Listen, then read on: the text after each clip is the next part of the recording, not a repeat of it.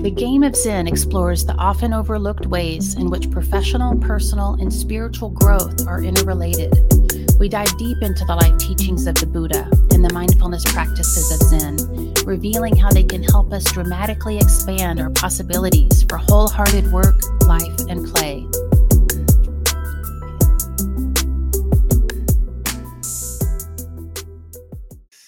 Good afternoon and welcome to episode 2 of the Game of Zen podcast. I'm here with my good friend, Sensei Paul Giotto Augustinelli. What's up, Paul? How's it going today? It's going really well, Scott. Good to be here with you. Awesome. So today our topic is going to be the Four Noble Truths. And as always in this episode, we'll be talking about how they can help us in our personal life and business career. And, it's been my experience since I've been learning this that it applies every day. And there's so many different ways that we can learn from these truths and bring them into our life. So let's start off, Paul, why don't you give us an overview of how it works and what it means?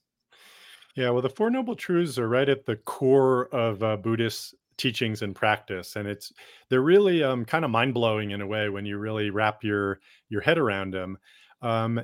Some people call them the Four Noble Truths. Some people call them the Four Noble Opinions. They're just a way. So don't take it as like a dogmatic, this is how the world is. But when we take them as, well, this might be how things operate, so let me look into this, we find that there's a lot of real practical wisdom, in these truths. So really briefly, the first noble truth is that we experience life as suffering. Or another way to translate this word dukkha that the Buddha used is as insufficiency. So we are always experiencing the world in a way in which it's not quite right. We don't quite have enough, or we have too much of something, right? So that's right at the core of human experience, is this sense of not enoughness. The second noble truth is that there's a very specific cause of this sense of insufficiency. And that cause is what is sometimes termed attachment. But it's not that we don't care about things. It's that we have a kind of an energetic relationship with things in which we're either pulling them towards us, we're craving them, or we really don't like them and we're pushing them away, or we're just ignoring them. Right. So that's really what Buddha meant by attachment, is that it's a kind of a really self-centered, preferential engagement with things in the world, whether it's feelings or people or situations, whatever it may be. We've got these preferences around it. That's what causes this feeling of insufficiency. So the third noble truth is that we can actually do something about this. We can relieve ourselves from this persistent feeling of insufficiency. And then the fourth noble truth is, well, what is that? What is that? What is that way? And that's articulated as the Eightfold Path. And there's something really interesting in kind of the architecture of these Four Noble Truths. If you look at it in like a medical analogy, you see that usually the way it goes is that you have the symptom, and then you get a diagnosis, and then you get a prescription for how to deal with, and then you get the cure, right? So that's how it goes when you go to the doctor. Well, the Four Noble Truths follow this, but there's a twist. You have the symptom, life is suffering or insufficiency. You have the diagnosis, oh, it's being caused by the sense of attachment.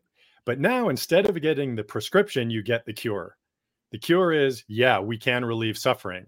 Okay, it puts it out there. And then the fourth noble truth is the prescription. Mm-hmm. So you get cure and then you get prescription. Okay, so we end with the prescription, and one of the beautiful kind of ahas from this is that, well, you never really fully cured.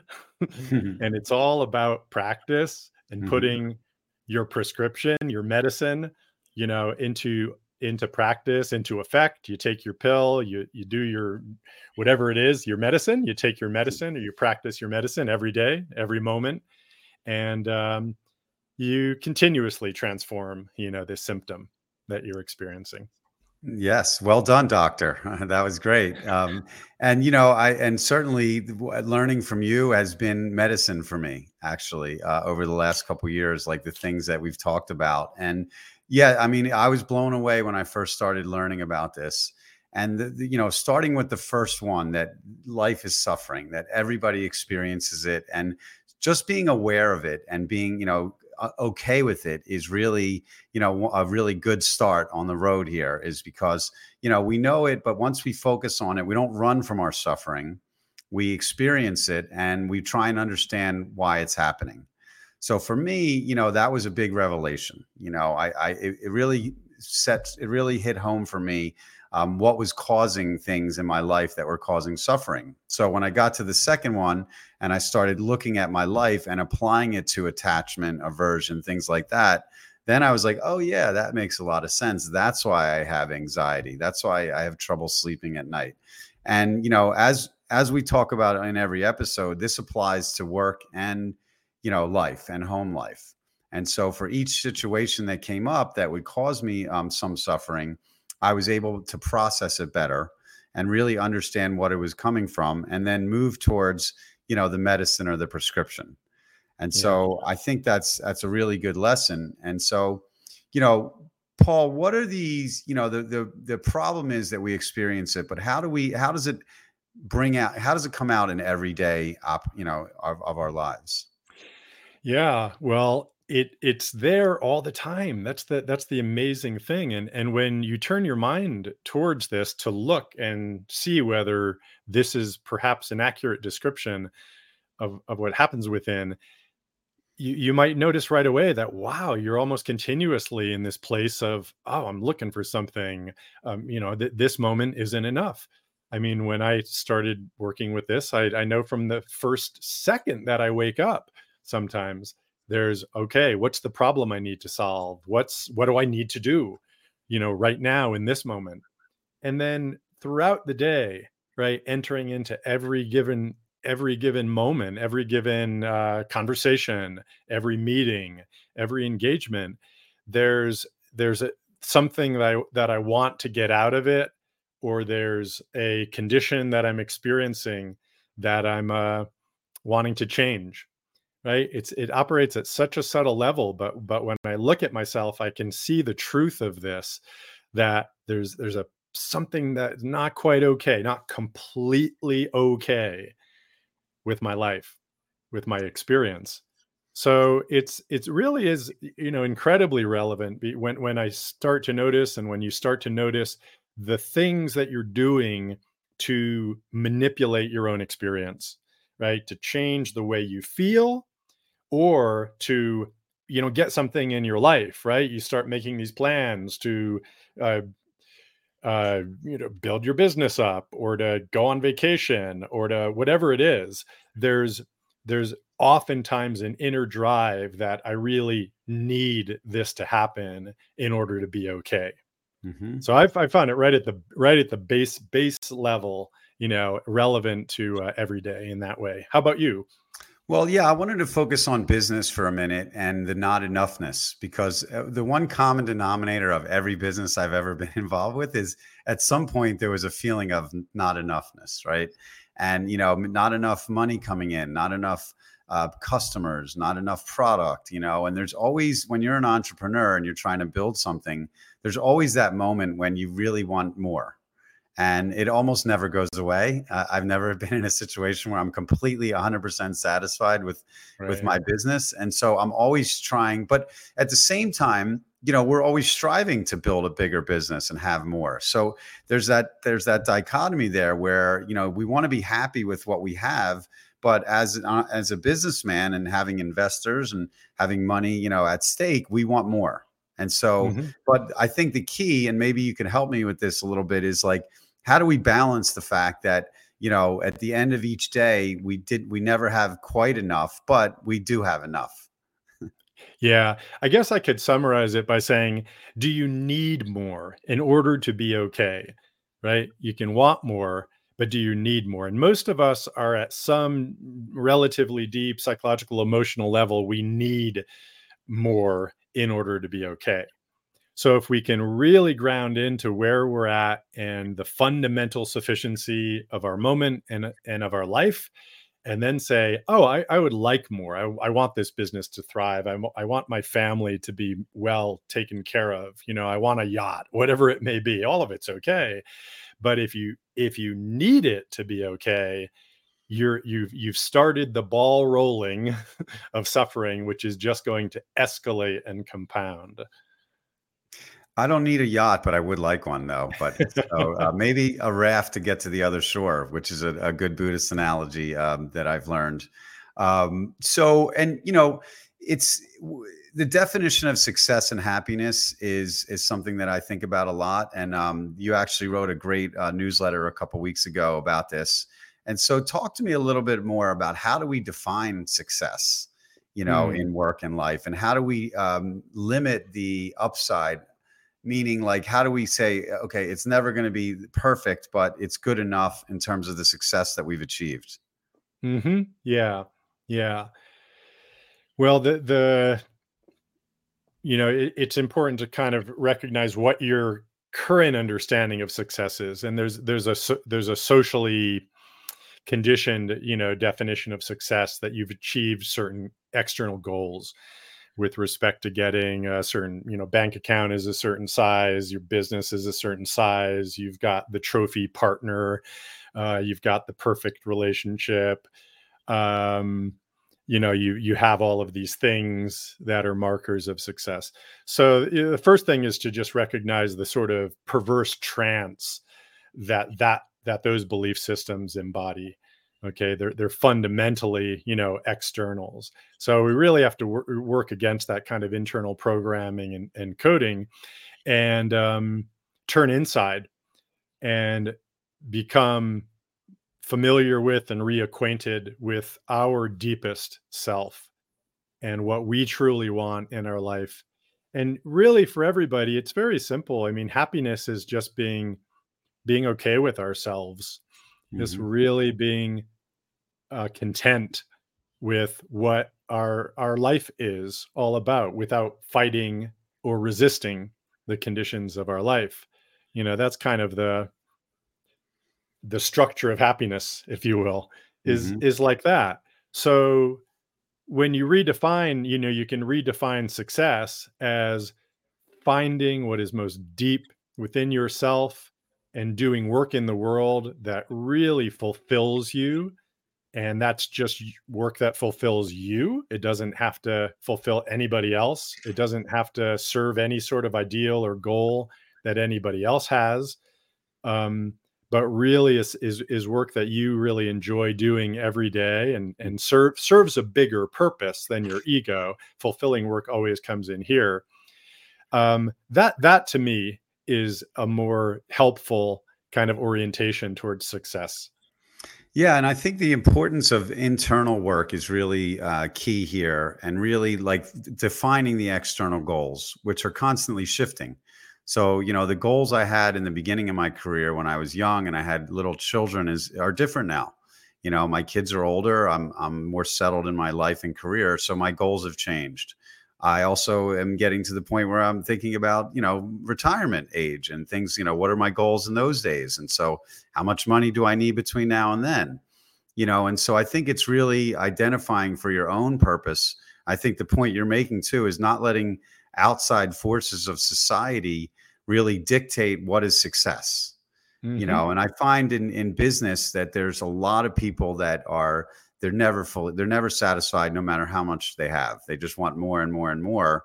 And I don't think that's the way for happiness. I know people that, are super successful that aren't happy. And I know people that are barely making, 50 grand a year and they're very happy, Yeah. So I think that's really our own internal dialogue. And this is why, talk about how the four truths really help us, put those goals into perspective. Yeah. Well, this is really a good segue into the fourth noble truth, which is the Eightfold Path. And that's the prescription. How do we relieve ourselves from suffering? Which is another way to say, how do we become happy? How do we cultivate happiness? Right. And that's a kind of a matrix or a format for living in alignment with your deeper self, right? So we call it right view, right intention, right livelihood, right action. There's eight kind of dimensions of living your life internally and externally. So relation to your own experience and a relation to the world that puts you in alignment with this deeper self. And when you do that, that's how you do it. You it's that is the path to happiness. And there's a lot to look at there, because we've got eight different dimensions and all sorts of ways to kind of do it right and do it wrong and be out of alignment and misstep and whatnot. So this practice is very rich and interesting. Yeah, and we're going to go into a lot more detail on each one of the Eightfold Path. And there's a lot to be learned in that, and there's other the good thing about the Buddha is he made a lot of lists, and these, we have a lot of content to cover here, but there's something deep to be learned. This is what I get out of this in each one, just in Right View by itself. I read a whole book on Right View one time, and it was just really enlightening. I mean, I just learned so much about it. And there was many times after that when something would come up in work or life, and I would think, what's right view in this situation? And so I would learn how to apply that truth to the particular situation. And so I think that part of what we're going to, learn here is we're not just going to learn what they do, but how do we apply them to our daily life and to lessen our suffering. So do you have any, good examples of something, work or life related that, the Eightfold Path has helped you through? Every day. Right. Every day. Yeah. I think the primary orientation that the Four Noble Truths generally, give me is that I realize that I'm adding something to my experience, right? The not okayness kind of initiates, reactive, emotional drives, within me. So I get angry when things don't go my way, or I get frustrated if somebody doesn't understand me. All of these are things that the Buddha called the second arrow. So he said, the first arrow is just our uncomfortable or painful experiences in the world, right? But what we do as humans is we follow the first arrow with a second arrow, which is all of our attempts to change or manipulate or resist the first arrow. It's how we're dealing with that first arrow discomfort. And the second arrow causes much more suffering than the first arrow does. So just that perspective, I could be in a conversation. I used to, when I had a boss, I've kind of been my own boss for a while, but when I had a boss and, I found that he wasn't understanding me, or I thought he was, off the wall, which I've had, a bunch of bosses who were off the wall, and I felt they weren't, looking at things in the right way. And then I would start to get angry and argumentative because of that. But I realized that my reactivity was just making things worse. Right. Now that didn't mean that the guy didn't get what I was saying. I mean, he definitely didn't get what I was saying, but I was just making it worse by kind of fighting with him and arguing with him. And so when I kind of got into a place of, say, listening, it's like, let me really, instead of fighting what you're saying, let me listen into what you're saying and where you're coming from. And almost instantly you realize when you're in a disagreement or an argument with someone is they've got an emotional need that they're coming from, that they're trying to express. Like, and in a lot of cases, it comes out of fear. Right. And then I came to see a boss, the CEO of a company is oftentimes has a base level existential, I can't let this company go down. Right. I've got to make the right decision in this place. So as leaders, it's a great lesson is your fear is adding something to your judgment and to your decision making. And that's another application is I would find, I'd face a situation and my first reaction might be very fear-based. And when I just took a breath and realized, okay, let's not make this out of fear. Let me look at this very clearly. I realized I could make a much sounder decision. Yeah, and I'm glad you brought up taking a breath, because I want to stress the importance of meditation along this whole journey here. Is that the more we can meditate on things and think about, like, our breathing, and then really think about the issue at hand. A lot of times I'll sit down and meditate, and something will come up about that I've been dealing with, and I'll work through the Eightfold Path, and I'll be like, okay, how am I reacting to this situation? And more importantly, or equally as importantly, how is the other person dealing with it? What is their suffering? So I think one of the things I've learned that's so important is, the more that I've recognized this in myself and understood this path here, the more I can look at the person across from me and try and understand what they're going through. My job a lot of these days is in venture capital, and every person that sends me a pitch deck has a dream. They also have anxiety and stress and not enoughness, and things like that. And so how can I alleviate their suffering? How can I provide the tools that they need? I love sending books to people and say, read this book, and then we'll talk about it in a couple months. And so, it's not just like what's going on in my world, but what's going on in the other person, that's with me here, and how can I help them along the journey?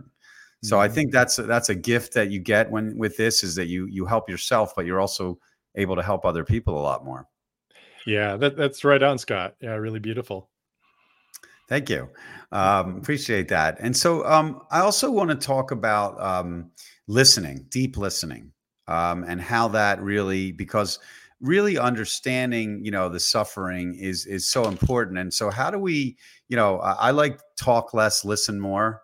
Sometimes I think about that a lot, but how do we, put ourselves in a position where we're not talking as much about ourselves, but we're really listening to the other person so that we can help them?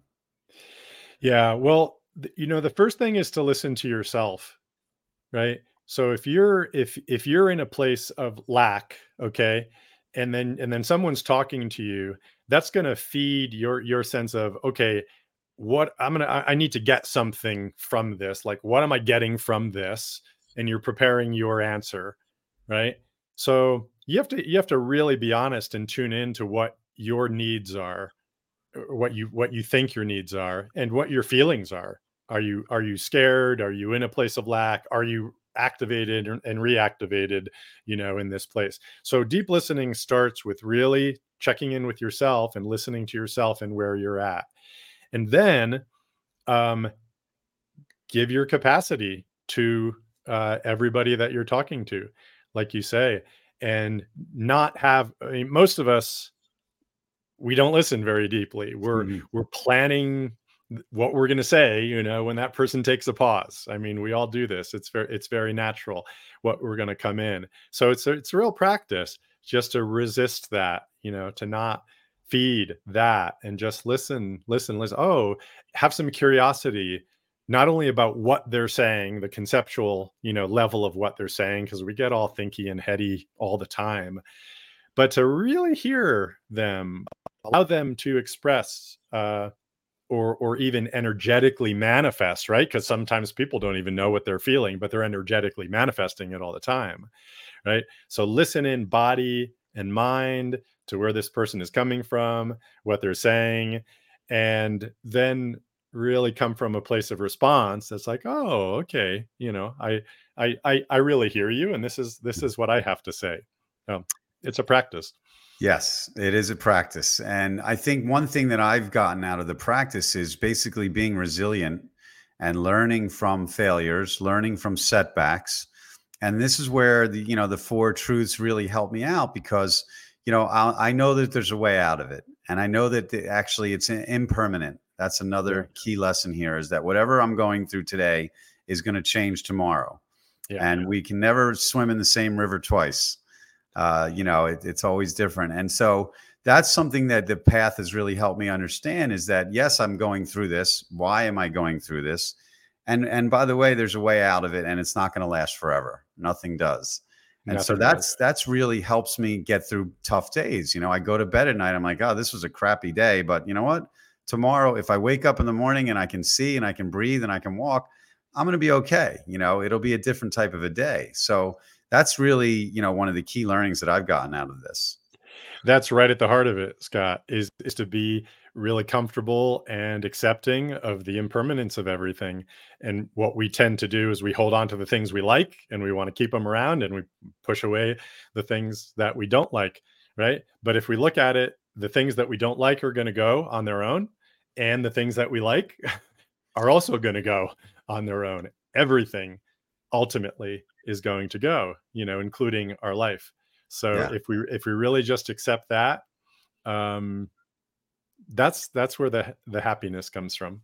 Yeah, and I think again, it all and this is going to come up a lot. It applies both in your personal life and your work life because nothing lasts forever in business. I mean, I've learned that when I was a young guy and working, I thought I'd be doing the same thing forever, and now I've done 5 different things, and I imagine there'll be more coming. And that's really helped me with the change that's come, in my business life and personal life. Like I've been able to deal with it better as opposed to being afraid of change. We know that it's coming.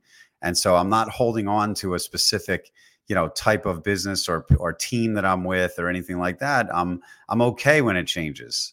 And so I've been much more adaptable, I guess is the right word, to life changes. And I think that's a key attribute. It is, and both of us are entrepreneurs, and this is right at the heart of the entrepreneurial spirit. Most entrepreneurs are serial entrepreneurs, so they've had successes and failures and things that go for a while and things that don't, and that's baked into the nature of being a good entrepreneur, is to be able to ride the waves up and down and to enjoy the process.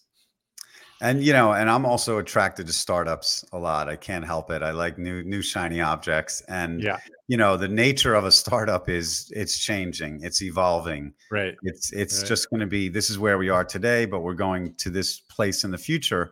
And the other thing that I've learned is that it's never a straight line. It's always a jagged line, and it never really goes exactly where we think it's going to go. Sometimes it's Right. better, sometimes it's worse. And you just got to learn how to roll with it. I mean, you can't get too caught up in the success.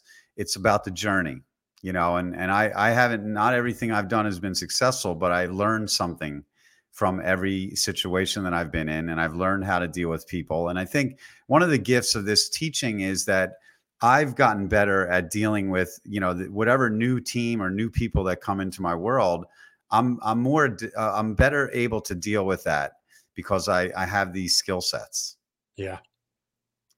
Yeah. So we're gonna be talking a lot more about this in our next episode. We're gonna talk about the second and third noble truths and how they apply directly to our work and life. And we're gonna give you guys a lot more to learn from.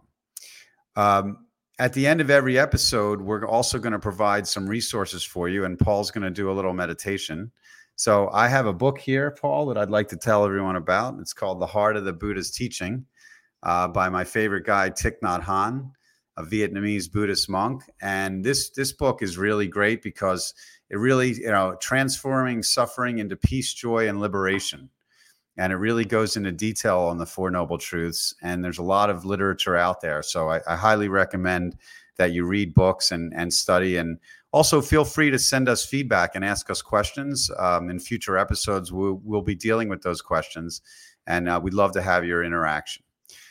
So, Paul, it's up to you now. Let's do a little meditation to close out this episode. Okay. Our meditation for today is going to be what is lacking. Okay. So I'll invite you, Scott, and our listeners to close your eyes, tune into your breath.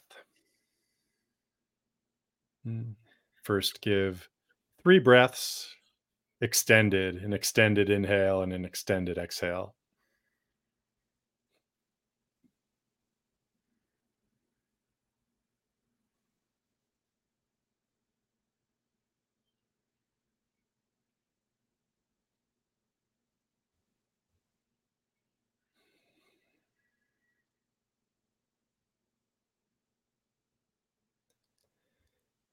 And now turn your mind to the question, what is lacking in this moment?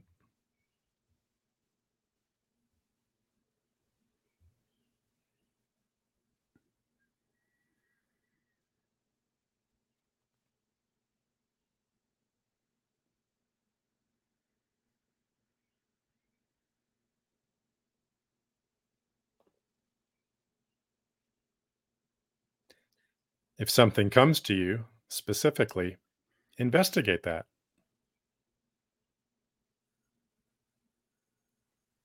Is that true?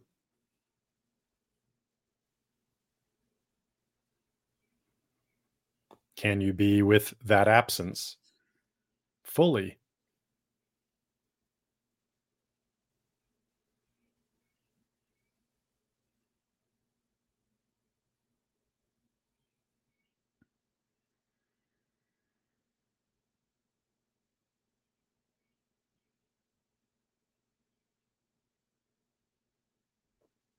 Is there any problem in this moment?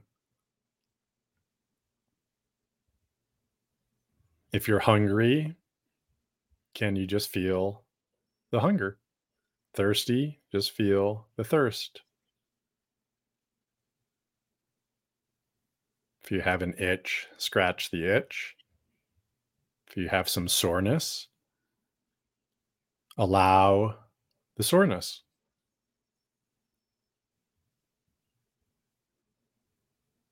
What is lacking?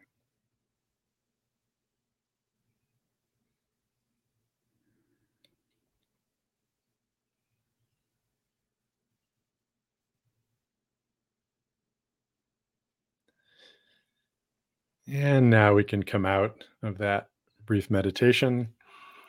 This is something you can do whenever you have a few moments, is just to tune in and investigate.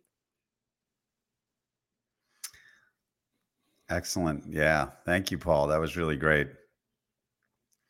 Awesome. So we're going to conclude today's episode. We encourage you to listen to our other podcasts and reach out to Paul. Subscribe to his excellent newsletter, visit his website, and I highly recommend Paul as a teacher. He's helped me tremendously. So please reach out if you're interested in some coaching lessons. And thank you very much, Paul. This was a great episode. Yep, I've enjoyed it, Scott. Thanks everyone for listening. We'll see you soon. Bye-bye.